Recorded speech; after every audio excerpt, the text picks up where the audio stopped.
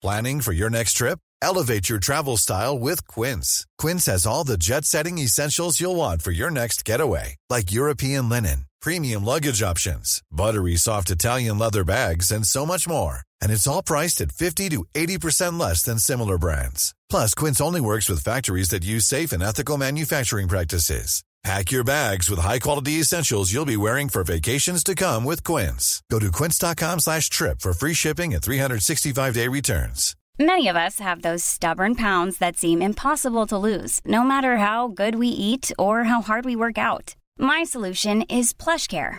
PlushCare is a leading telehealth provider with doctors who are there for you day and night to partner with you in your weight loss journey. They can prescribe FDA-approved weight loss medications like Wegovy and Zepbound for those who qualify. Plus, they accept most insurance plans. To get started, visit plushcare.com/weightloss. That's plushcare.com/weightloss. Hello everybody and welcome to the Food and Psych podcast, where I, Kimberly Wilson, chartered psychologist and foodie, explore the role of food in our personal lives and consider what the way we eat tells us about who we are.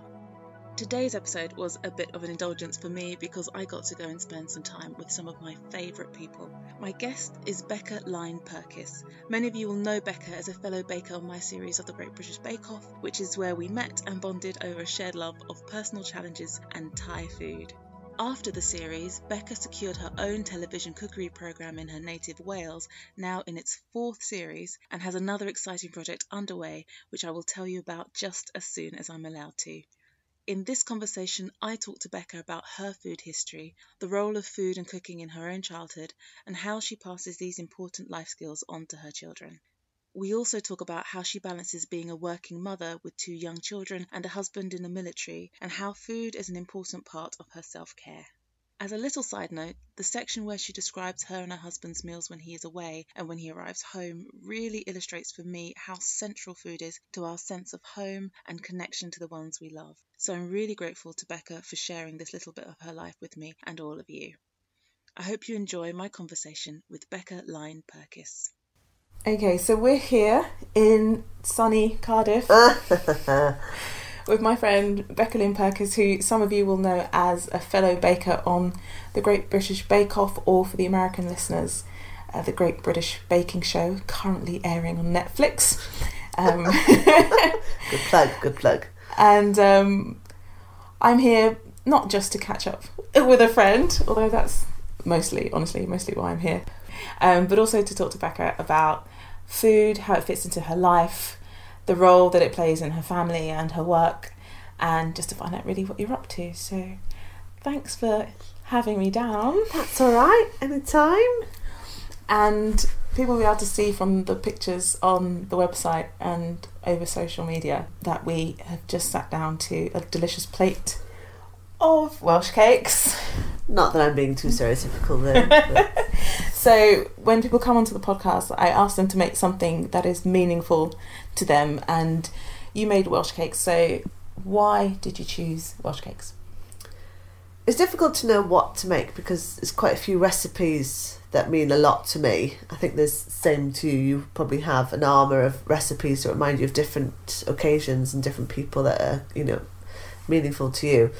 I think Welsh cakes is one of those recipes that a lot of people associate with me, because I'm Welsh, surprise, but there's something that I grew up eating, and that's going to be, I don't want to sound too stereotypical, but coming from a very Welsh family, both grandmothers played a part in my upbringing, and Welsh cakes was a recipe that I would do often with my nan. My nan is still alive, Betty, 92, love her, the legend that is Nan. And shout out to Betty. Go Betty, go. She would often look after my brother and I when my parents were away working, and we'd often find ourselves in the kitchen cooking and baking. Same with my mam Gi, my mum's mum. And Welsh cakes was one of those recipes that we'd make because they're relatively easy to make. As you pointed out earlier when I was making them, that is something that you'd knock up without even thinking about, because as you saw, I have all the ingredients in my cupboard. Could have made you all manner of things. And do you know what? To me, there's nothing like the smell of when you're grating the nutmeg into the bowl, when you're then cooking the first batch on the bake stone. It instantly transports me back to being with Nan when I was a little girl and helping her roll out the dough, cut out the Welsh cakes, and then baking them in batches. And eating one warm from the bake stone with a cup of tea is just comfort food. I don't make them often. I think people expect that I make them quite often, but I don't. I don't bake often for me and my family. Because we don't need to eat baked goods all the time. The only thing I probably make often is bread, but Welsh cakes is one of those I will make on St. David's Day. Again, trying not to be too stereotypical, but it's a tradition, and it's important to keep those traditions going and to hand them down to the next generations. And also, if you make them too often, they're not that special. Mm-hmm. And I think you really like Welsh cakes, so I thought they'd be good to make. I might have a secret affection for Welsh cakes, as does Mary. Oh my gosh, yes, absolutely. And I think what was really lovely is you just then describing how you were in the kitchen with your grandmother, and that she would be there helping you, and you were helping her to cut out the dough. Yeah. And I mean, today in the kitchen, it was very lively, but you had both your girls in there with you. Today we're going to pick out a man, but first we need to put some flour in. Put flour in Gymraeg. Flour. Is that something you have done deliberately, kind of thought out to ensure that they bake with you, or is it something that's much more natural? How important is it that you cook with them? Definitely more natural. When we were growing up, Mum and Dad would, again, be in the kitchen. They would cook a lot of things from scratch. They still do. Because, processed foods, ready meals were expensive and not the done thing. Mum's from farming stock and Dad's proper Cardiff boy, but Nan would always make everything from scratch as well. And they would always, Gareth and I are inquisitive children, as all children are, and we'd wander into the kitchen and, for example, see Dad on a Saturday morning making waffles for breakfast. We'd say, can we help? Or we'd always say yes. I don't remember once my parents saying, no, you can't help.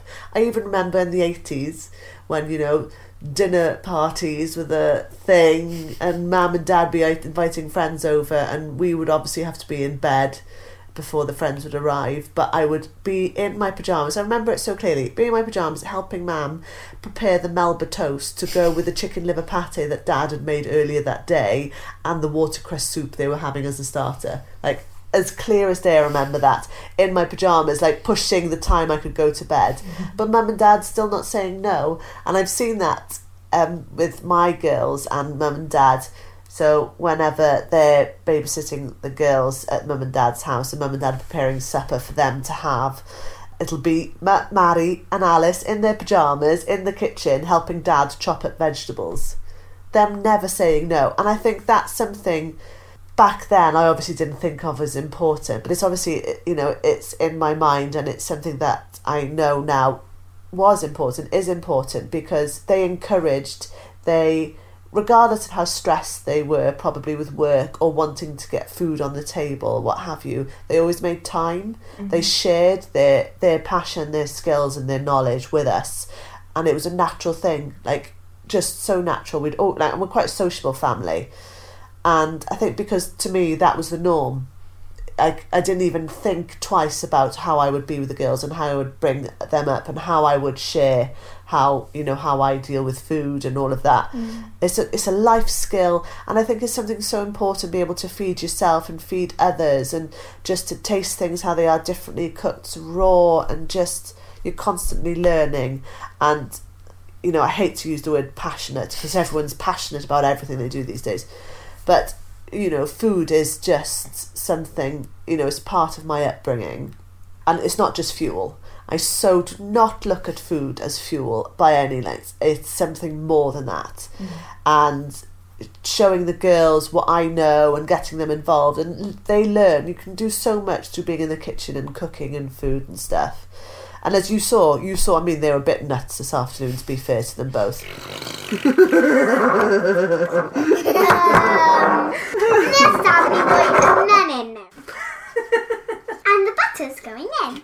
But they both wanted to help. They both wanted to have equal part in the Welsh cakes. And they're both brilliant eaters, and I know they will continue to be like that, continue to be inquisitive. And, you know, Mary's really good in the kitchen. Her knife skills are pretty top-notch, I have to say. Well, her presentation skills are pretty good as well, actually. And I think there might be an opening there for a children's cookery programme. She was in her element. She was hilarious. It wasn't totally unprompted, her. So today we're making Pick Her Emma. I think she obviously listens to me on the radio or watches the show and has just picked it up. And she just, again, because I don't make a fuss about what I do, she just sees it normal. And I guess we should point out for anyone who isn't familiar that Becca is basically the Nigella of Wales.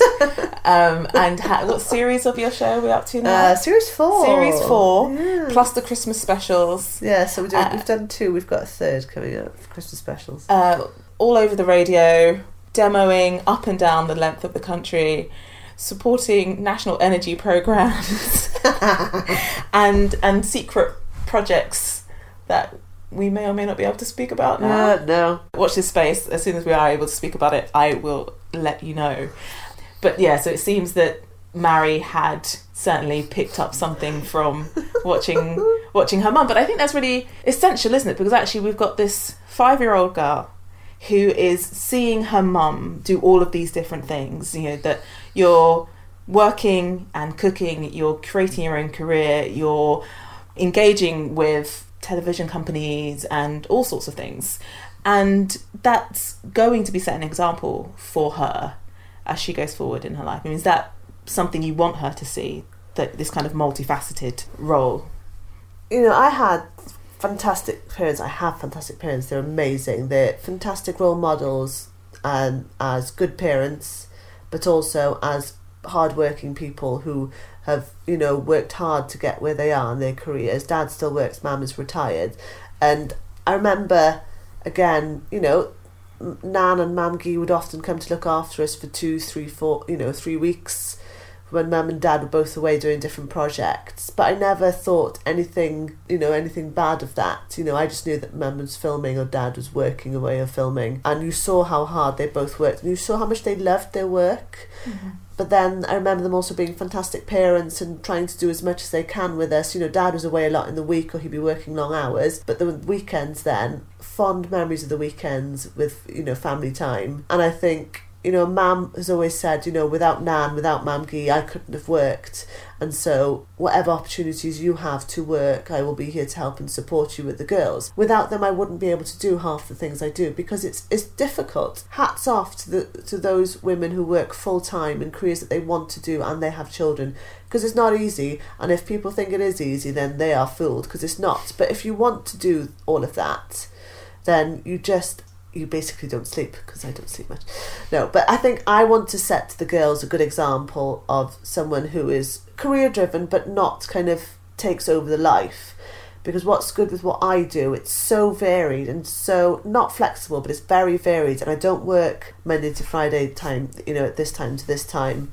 It means I can do school drop-offs and pick-ups. It means I can do the ballet lessons. It means I can do the swimming lessons. But it also means I get to go away filming for a few days. Then I get to go teach cookery. I get to go do radio stuff. And it's tough, don't get me wrong.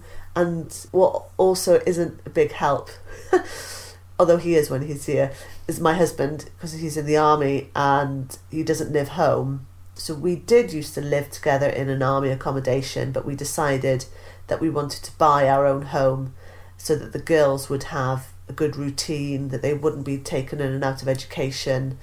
And so we bought our civvy house, as we would say. But that means that Matt only comes home on the weekends. Mm-hmm. So in the week, it's kind of like I have to be normal, as in, even if I find it's difficult, that I'm tired, or, you know, work is a lot on, I still have to kind of put on the front that it's normal, because it is normal, and you just have to get around, you just have to juggle and adjust as you go along.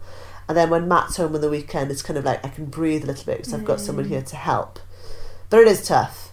But I know that we're setting really good examples to the girls. You know, we both love our jobs, we both work hard, but we try and make family life as important. So family time, weekend time is very important, and we try and do as much as we can as our little unit.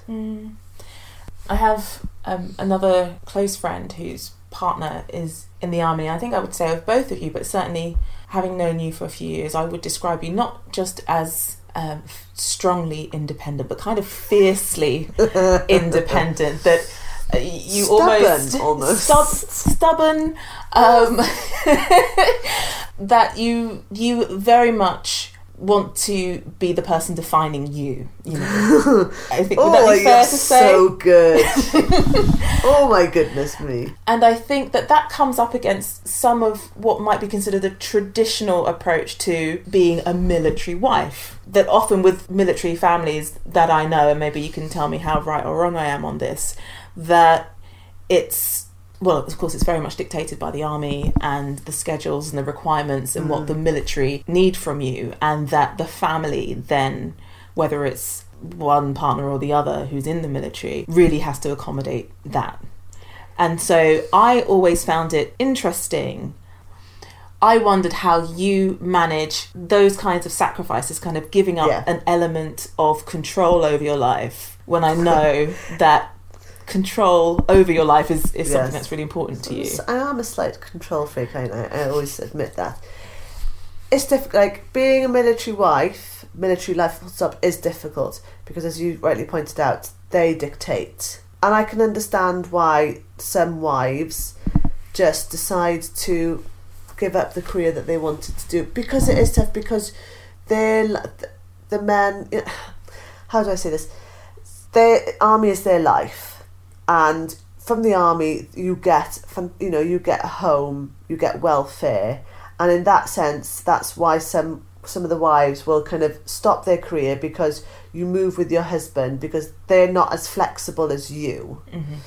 Now, that is tough because you're giving up a big part of who you are. If you have children, it's tough because you're moving a lot, and so they're in and out of different schools, your friends. You pick up friends here, there and everywhere, and you often move away from family, your support network. But a plus side is the support network you get from being a military wife is amazing. Like, I've got some lifelong friends who scares me sometimes. I've only known for 4 years, because like some of them, I don't know what I would do without them. And I think back, we got married 7 years ago, January, and I'm like looking at some wedding photos going, how were you not at my wedding? Because I didn't even know you then, but it feels like that they should have been at my wedding. And so when, for example, I was pregnant with Mary, Matt was on a course, and I was living on the army estate, and I had a lot of friends around me, and I remember my friend Amy saying, oh, just let me know if you go into the labour into the middle of the night, I'll just call me and I'll come round. And a lot of us would be, we know what it's like, because you can go and help a friend quicker than getting the husband to come, because it's not as flexible. Mm. And that's one thing. So going back to the control freak thing, yes, I am a massive control freak. I know you laugh.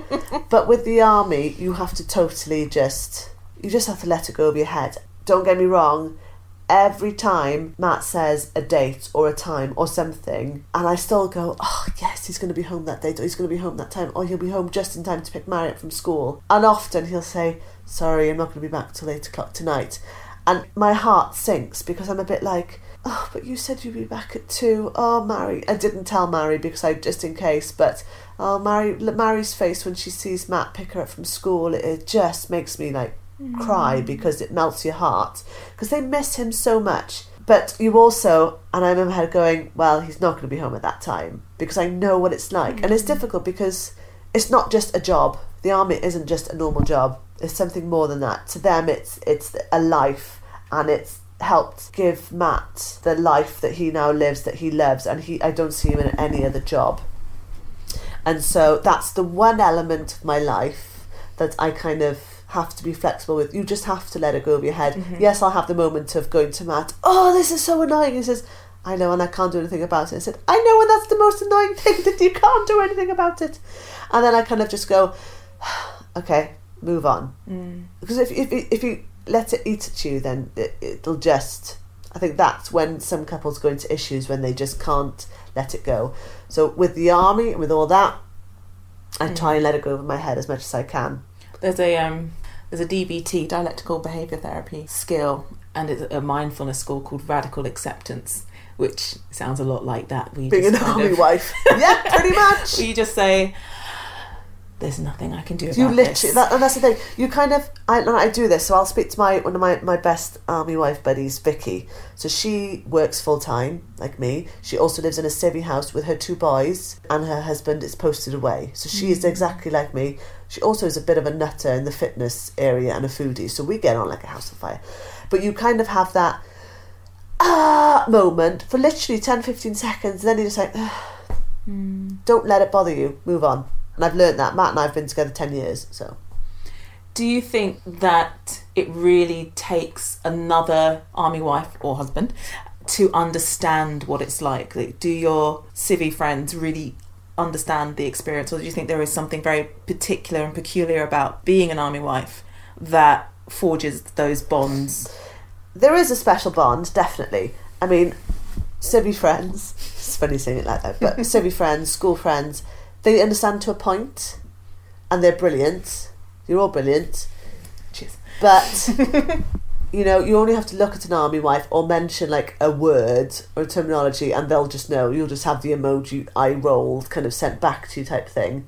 And I mean, there is something special, and I can't put it into words, but there is something special because, like I said, you know, for example, Vicky, Sam, Heather, those girls, Sarah, like all of them, like you've known each other for like 3-4 years, but because you've been through a lot together in those 3-4 years, and we don't even live by each other now. Like one of them is in Blackpool, the other is in Devizes, I'm here in Cardiff, one is in Aldershot, but you've got a good bond, and you know you can call upon any of them to drop the hat, and they'll just know. And also, if you just want to vent, kind of army, if you want to have a longer 15-second rant at someone, you call up an army wife and you just vent, and then they go, do you feel better now? You're like, yes, thank you, fine. Same time next week type thing. That's the one thing. It's funny, obviously having a civvy house in Cardiff is amazing because it's where I'm from and I love being back, but you haven't got the patch around you, you haven't got the community. You mean that rather than living in military housing? Yeah. So for example, when Matt was away and I was on my own with the girls in the house in the army accommodation, you have your wives, your community, your support network. Although I'm not alone here because my parents are down the road and stuff, it's slightly different. Again, it's so difficult to put into words, but it's just sometimes like when friends in and around the area aren't around to do something and you're just a little bit lonely, which happens very rarely, it's just like, if I was on the patch now, I could have called this person or done that, or I would have just taken the girls over to so-and-so's house, had a sleepover, blah, blah, blah. And they would have been like, yeah, come over, yeah, it's fine. And I know you say it happens very rarely, but I also know that you're someone who doesn't complain very much. But does it get lonely at times? Do you know what? I'm quite a busy person, and I think because I'm so busy with work, so yes, I've got the show, I teach cookery, I do some writing, I often work, so that I can do all the lovely stuff with the girls in the day. I often do work in the evenings. And so, you know, I may have it'd be nice to talk to someone now. Oh, but I've got a deadline. Oh, I need to take a photo. Oh, I need to do this. So I'll often be up till midnight working a lot of the time. So on the very rare occasions where I've got nothing on for a week and I don't have a deadline and I can't go out for a run or I can't do something just to kind of, you know, have me space, and the TV is rubbish and you can't speak to your husband for some reason, then that's the point where you're a bit like, oh, I'm lonely now. And that's when you just call up a friend, you call up a wife or like one of your school friends, and they'll often just, you know, talk to you for an hour. But I think if I wasn't working, then I would probably struggle much more, definitely, because you're on your own. And it's just like if your husband's away on operation, you're on your own. Like here, he's only 2 hours down the road, and I think that's probably why I also keep myself so busy, so I don't have to. You don't let yourself do that, so I keep myself busy so that I know I'm fine. But it's not because I'm not trying to fill the gap. It's just because I like being busy. But in that sense, it's a distraction as well, isn't it? Yeah. But I've never been that type of person who just sits down and does nothing. Yeah, this is the longest I've sat for a long time, you know. It is. You're doing very well. Thank you. I'm quite comfortable, to be fair. Yeah. There's never been a faster or easier way to start your weight loss journey than with PlushCare. PlushCare accepts most insurance plans and gives you online access to board-certified physicians who can prescribe FDA-approved weight loss medications like Wegovy and Zepbound for those who qualify. Take charge of your health and speak with a board-certified physician about a weight loss plan that's right for you. Get started today at plushcare.com/weight loss. That's plushcare.com/weight loss. plushcare.com/weight loss. Hey, it's Ryan Reynolds, and I'm here with Keith, co-star of my upcoming film, If, only in theaters May 17th. Do you want to tell people the big news?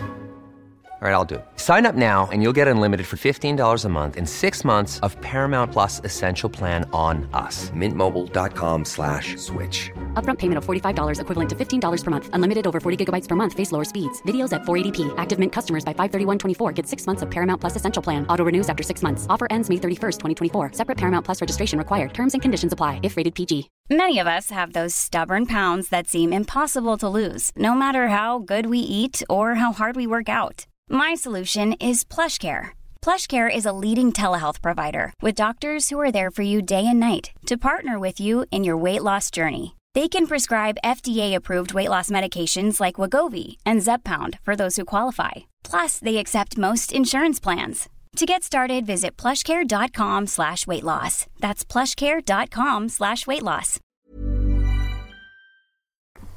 So thinking about food, because I was wondering when you were describing how central food was when you were growing up and how your parents almost went out of their way to involve you in things that they could easily have just kind of shooed you away from.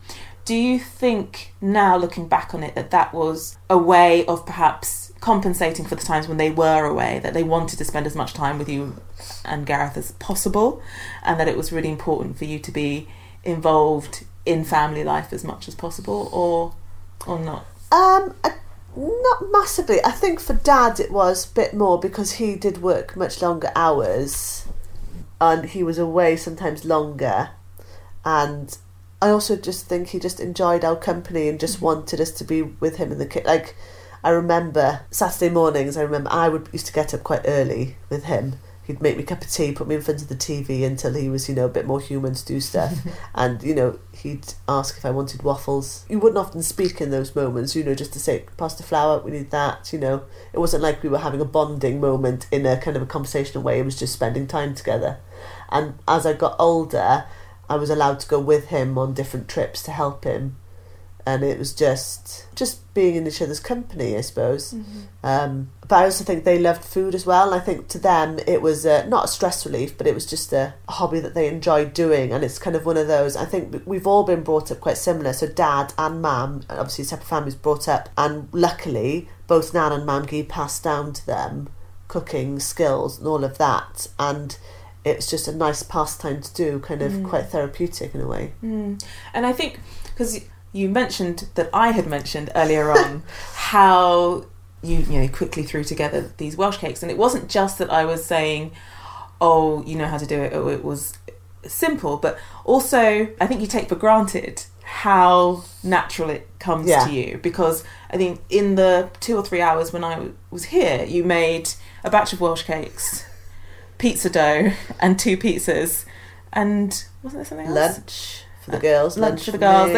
That there were 2 or 3 things going on in the kitchen all at once, as well as looking after the girls. And I think it's so innate for you that I think perhaps you don't notice how natural it is, which is lovely. And I think that's an extraordinary thing to be passing on to your daughters, because I think it absolutely is about passing on life skills, that they will be able to both feed themselves but find pleasure in the process of cooking, which I think a lot of people find really difficult. I did have a question about meal times when Matt is away, because quite often quite often on your Instagram feed, and we'll put all links in the show notes for anybody who wants to follow Becca on Instagram, but quite often you'll post your solo suppers. And is that important for you? Because I think it would be easy, if you're just cooking for yourself, it's easy for someone to just do something very simple or very quick, or maybe nothing at all. Is it important for you to sit down and have a proper meal when it's you at home, the girls are already in bed and Matt's away? So often at supper times, once the girls are in bed, it's me time. And so if I haven't got any work to do, I will try and make myself something. I'll often try and make myself, in the evenings as much as I can, make something nice. Make a fuss. Because as you quite rightly say, when you're on your own and you've sorted everything else that you need to do, fed your kids, your pets, whatever you've done, and it's your turn to be fed, because you always put yourself last in these situations. Like, oh, I'll just have a bit of toast, or I'll have a bowl of cereal, or I'll have a cup of tea, or, as you say, nothing. That was me to a point up until a few years ago, probably. And then I started to think about my well-being and putting myself first and making sure that I was eating properly as well, because, yes, it's great telling the girls to eat properly and giving them good examples of when they're awake, but if I'm not doing the same when I'm asleep, then I won't be able to function properly. I won't be able to look after them properly. I won't get the sleep that I need, especially if I'm up late working. And so it made me really think about how I look after myself. I think it was probably around the time where I had Alice, and, you know, I had a toddler to look after, I had a newborn, and Matt was in Canada for 3 months. And you kind of have to go, you need to be good, because if you're not good, Matt's not here, who are the girls got to you know, look after them? And I mean, don't get me wrong, I would often make myself meals. I remember at university having come back from travelling and whip up a nasi goreng for me to have, type thing. So I love nasi goreng, and just look at things and like, oh, I fancy trying that, so just making it. I think I started putting stuff on Instagram and on social media about my solo suppers, because I think a lot of people know that I'm a military wife. I don't bang on about it, but it's obviously a big part of my life now. And they obviously know that I'm on my own. And I think people sometimes think, oh, she's probably having fish fingers or something, which I do love. I do love a fish finger sandwich. Oh my goodness, glorious. But I also think, like, I want people to know that it's not difficult to make something tasty. And so I just thought I'd start to take photos about what I was eating and just post a really short recipe, literally, like, you know, the ingredients, because it is that easy. And I know I shouldn't take things for granted. It's how, and we were taught that you open the cupboard and you make whatever's there. And I think when you're on your own, you just need to look after yourself. And, like, if that's your only time of the day where it's just you and your time and you want something nice to eat, you know, when the weather's horrible, I'm sitting where you're sat now normally, Kimberly, holding one of my bowls. The bowl I had my lunch in, actually, is a favourite. And I'll just want it filled with something that I know is comforting, that won't have taken long to make, and they'll just make me feel good. Mm-hmm. So a favourite is a dal. Actually, dal and rice is an absolute favourite. The lentils I had for lunch is a favourite too.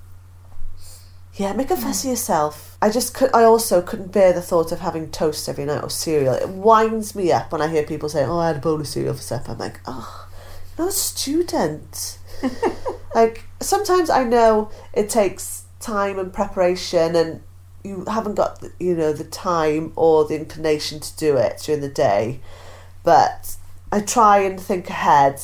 It doesn't happen every night. I'm by no means perfect, don't get me wrong. I am very partial to an Indian takeaway, but if I plan ahead, which I do often with my meals, I think about breakfast, obviously, the lunch, especially with the girls, what we're having, and their suppers. So as you said, I made pizzas for the girls earlier, and if we hadn't have gone out tonight, we would have had homemade pizzas, or I would have made, something. And so sometimes I'll soak some rice or some spelt or some form of grain to have, and then I know that's the bit of the meal that I know is going to take the longest. And then I've often got in my freezer chicken thighs, there's tuna, there's something there, there's feta, there's vegetables. I know there's something there that I can quickly just chop and mix together, and I'll appreciate it more.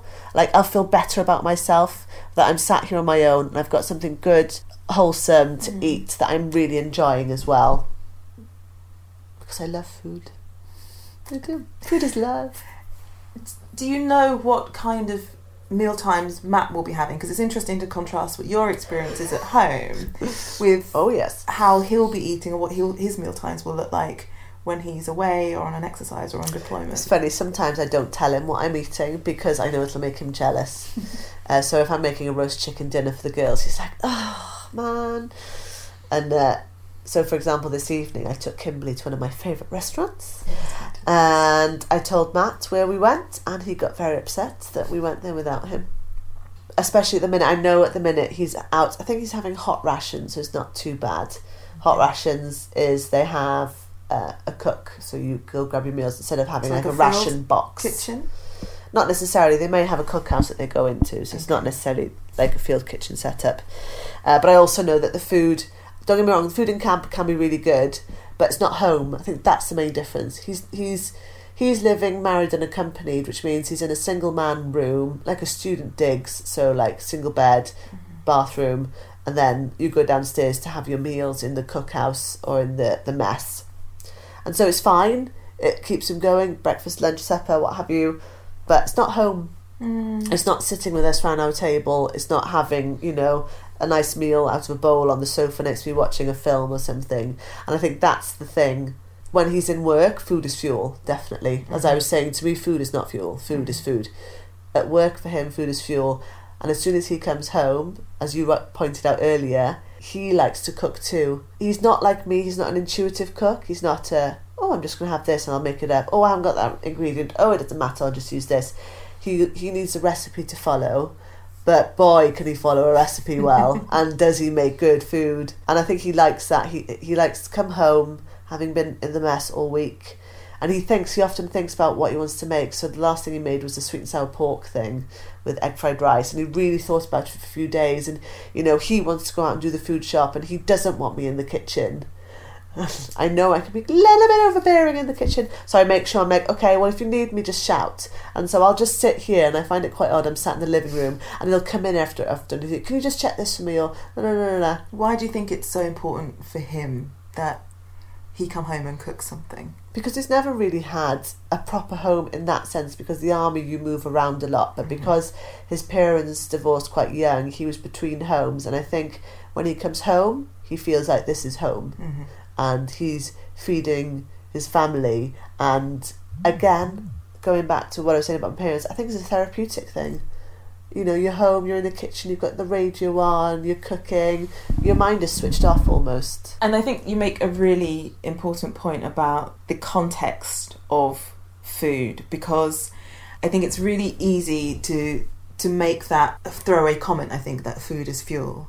What this podcast is all about is really challenging that idea, because I think no matter how you think about food, you have a relationship with it. Yes. And it has a relationship with you. And I think the context of food within the relationship is so important in the way that you describe it. So actually what he misses when you talk to him in the evenings is not just the food that's in the bowl or on the plate, but that it's in the context of the relationships. Yeah. That this is where his children are, this is where his wife is, this is what they're eating together. They're having the same meal together in your home, and he's somewhere else eating something else. Maybe he's with friends, you know, it's not necessarily a kind of sad sob story, but it's not where his family And it's is. one of the things, so I often ask him when he's away, and he's been away for at least a month, I go, so you're home on this date, what meal do you want? And because that's the type of thing I remember Mum asking me when I was away when I was younger. It's like, what meal do you want? Because you do think, like when you're away from home, you think about things and you think about, so his is honey roast ham, mash, vegetables and parsley sauce. It's quite a comforting thing. Mine used to be roast chicken, like gravy, potatoes, all the trimmings. Again, it was a comforting thing, and it reminds you of home. And I think that's when you're in the army or in the forces and you're deployed away and you think about home, it's just little things like that, the favourite meal, something to look forward to. Because again, when you're away like that, food is fuel in that sense, but it's also so much more than that. It's the connection to family and just the family unit. Do you send stuff up to him or send him away food? I have sent care packages. So sometimes he'll come home and he'll have requests from people. Welsh cakes being top of the list, funnily enough. I've done stuff for him to take back, often cakes, and so it was easier when we were living, obviously, in camp. I have sent him brownies to Canada before. So I obviously made them, baked them, let them cool overnight, packaged them up, posted them the following morning, and they got to him quite quickly, and he didn't share them with anyone. He kept them in the box and just had one. And like that's the thing with the brownies, they lasted quite long actually. Biscotti is very good for lasting long. And I had some wives asking me what would be good to send away. Because again, that's something special. Like it's nice, obviously, receiving an email or what have you, a phone call, but having some like home cooked, something like a treat, like a brownie to nibble on every so often is just like, 'cause they know that you made it and you've put the effort in to package it up and send it over. Yeah, because it conjures up all of those images, doesn't it? Not just of at home, but that there you are. He can perhaps picture you in the kitchen and how you would have been making it, what you would have been doing, what music you would have been listening to. And it's those images that are as comforting as the food itself, isn't it? That's what I mean when I say that there's so much symbolism in food, because it's what it brings to mind when you're eating it. Or when you receive it, when you smell it, that is as important as the nutrients in it, or the flavour of it. Always not thinking of nutrients, definitely not. But it's, as you say, it's the connection, the smell, the taste. It takes you back. So I remember having my brownies when we were first dating, back in my London flat, and they were a frequently requested recipe as well. So was food part of your courtship? Was it the way to his heart? No, do you know what? After our second date, we had takeaway pizza and a film. Quite old school, actually. Our first date was just drinks. Second date was takeaway pizza and a film. But I think I did cook for him quite soon after, but it wasn't one of the first things I did.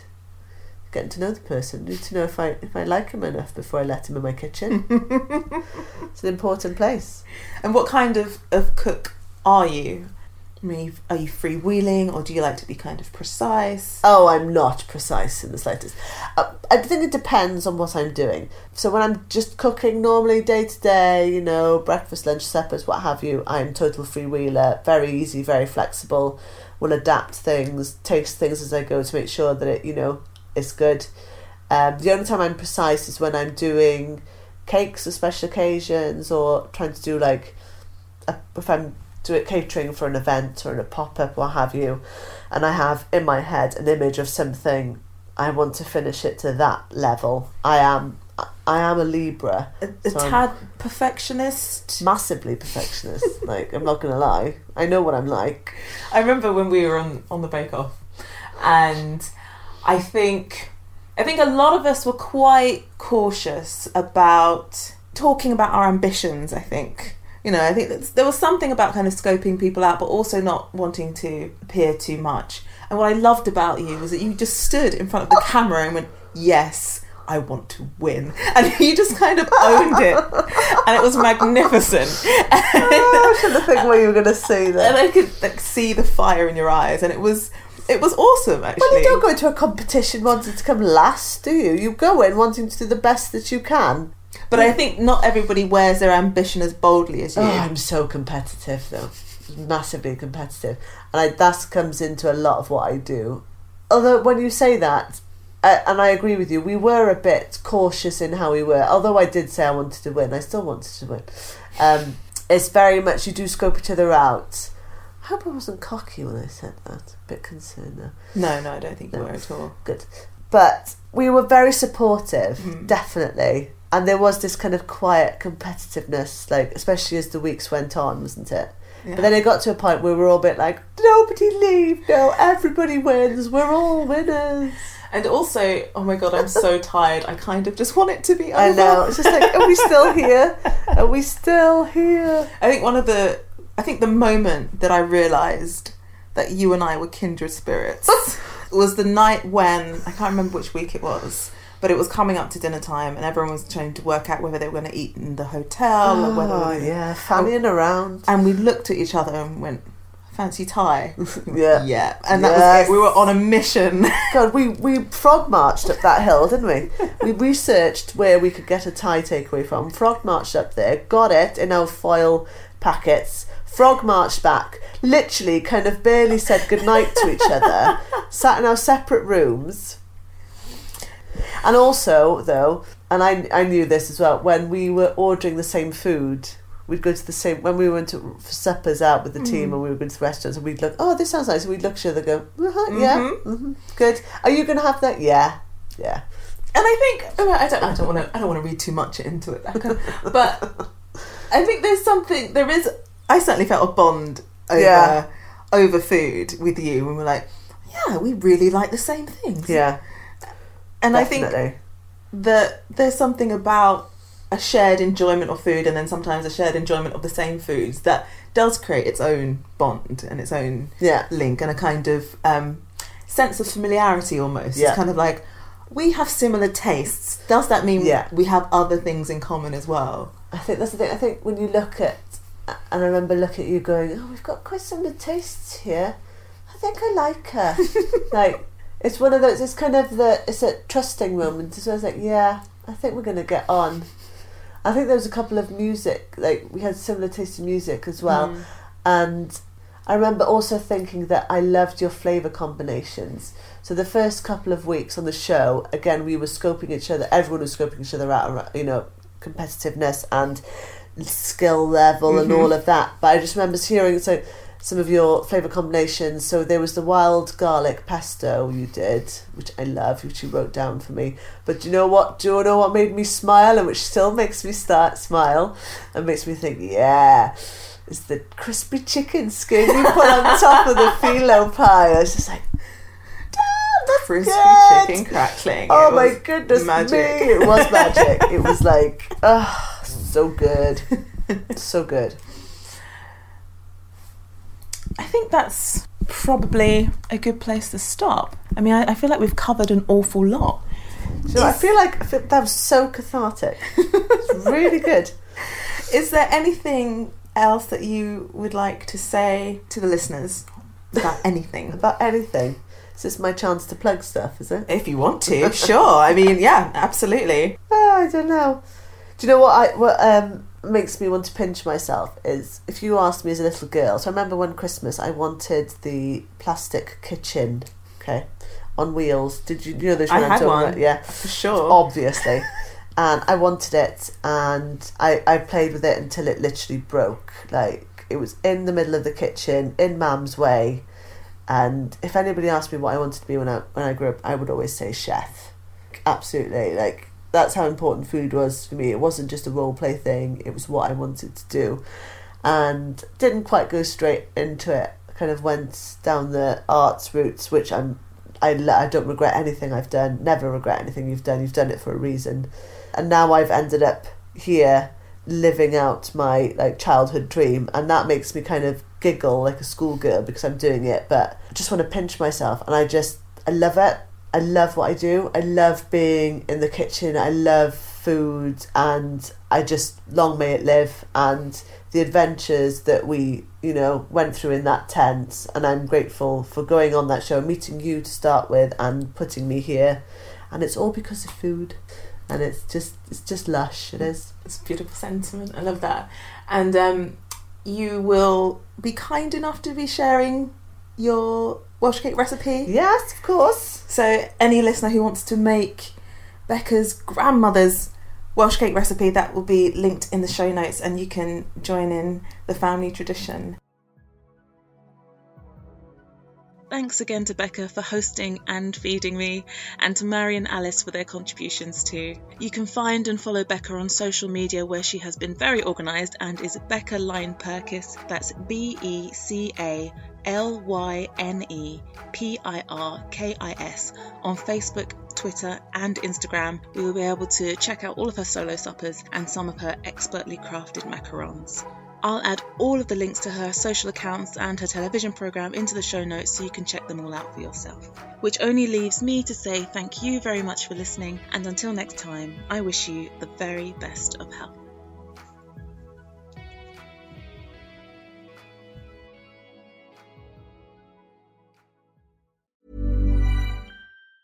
Ever catch yourself eating the same flavourless dinner 3 days in a row? Dreaming of something better? Well, HelloFresh is your guilt-free dream come true, baby. It's me, Keke Palmer. Let's wake up those taste buds with hot, juicy pecan-crusted chicken or garlic butter shrimp scampi. Hello Fresh. Stop dreaming of all the delicious possibilities and dig in at HelloFresh.com. Let's get this dinner party started. Planning for your next trip?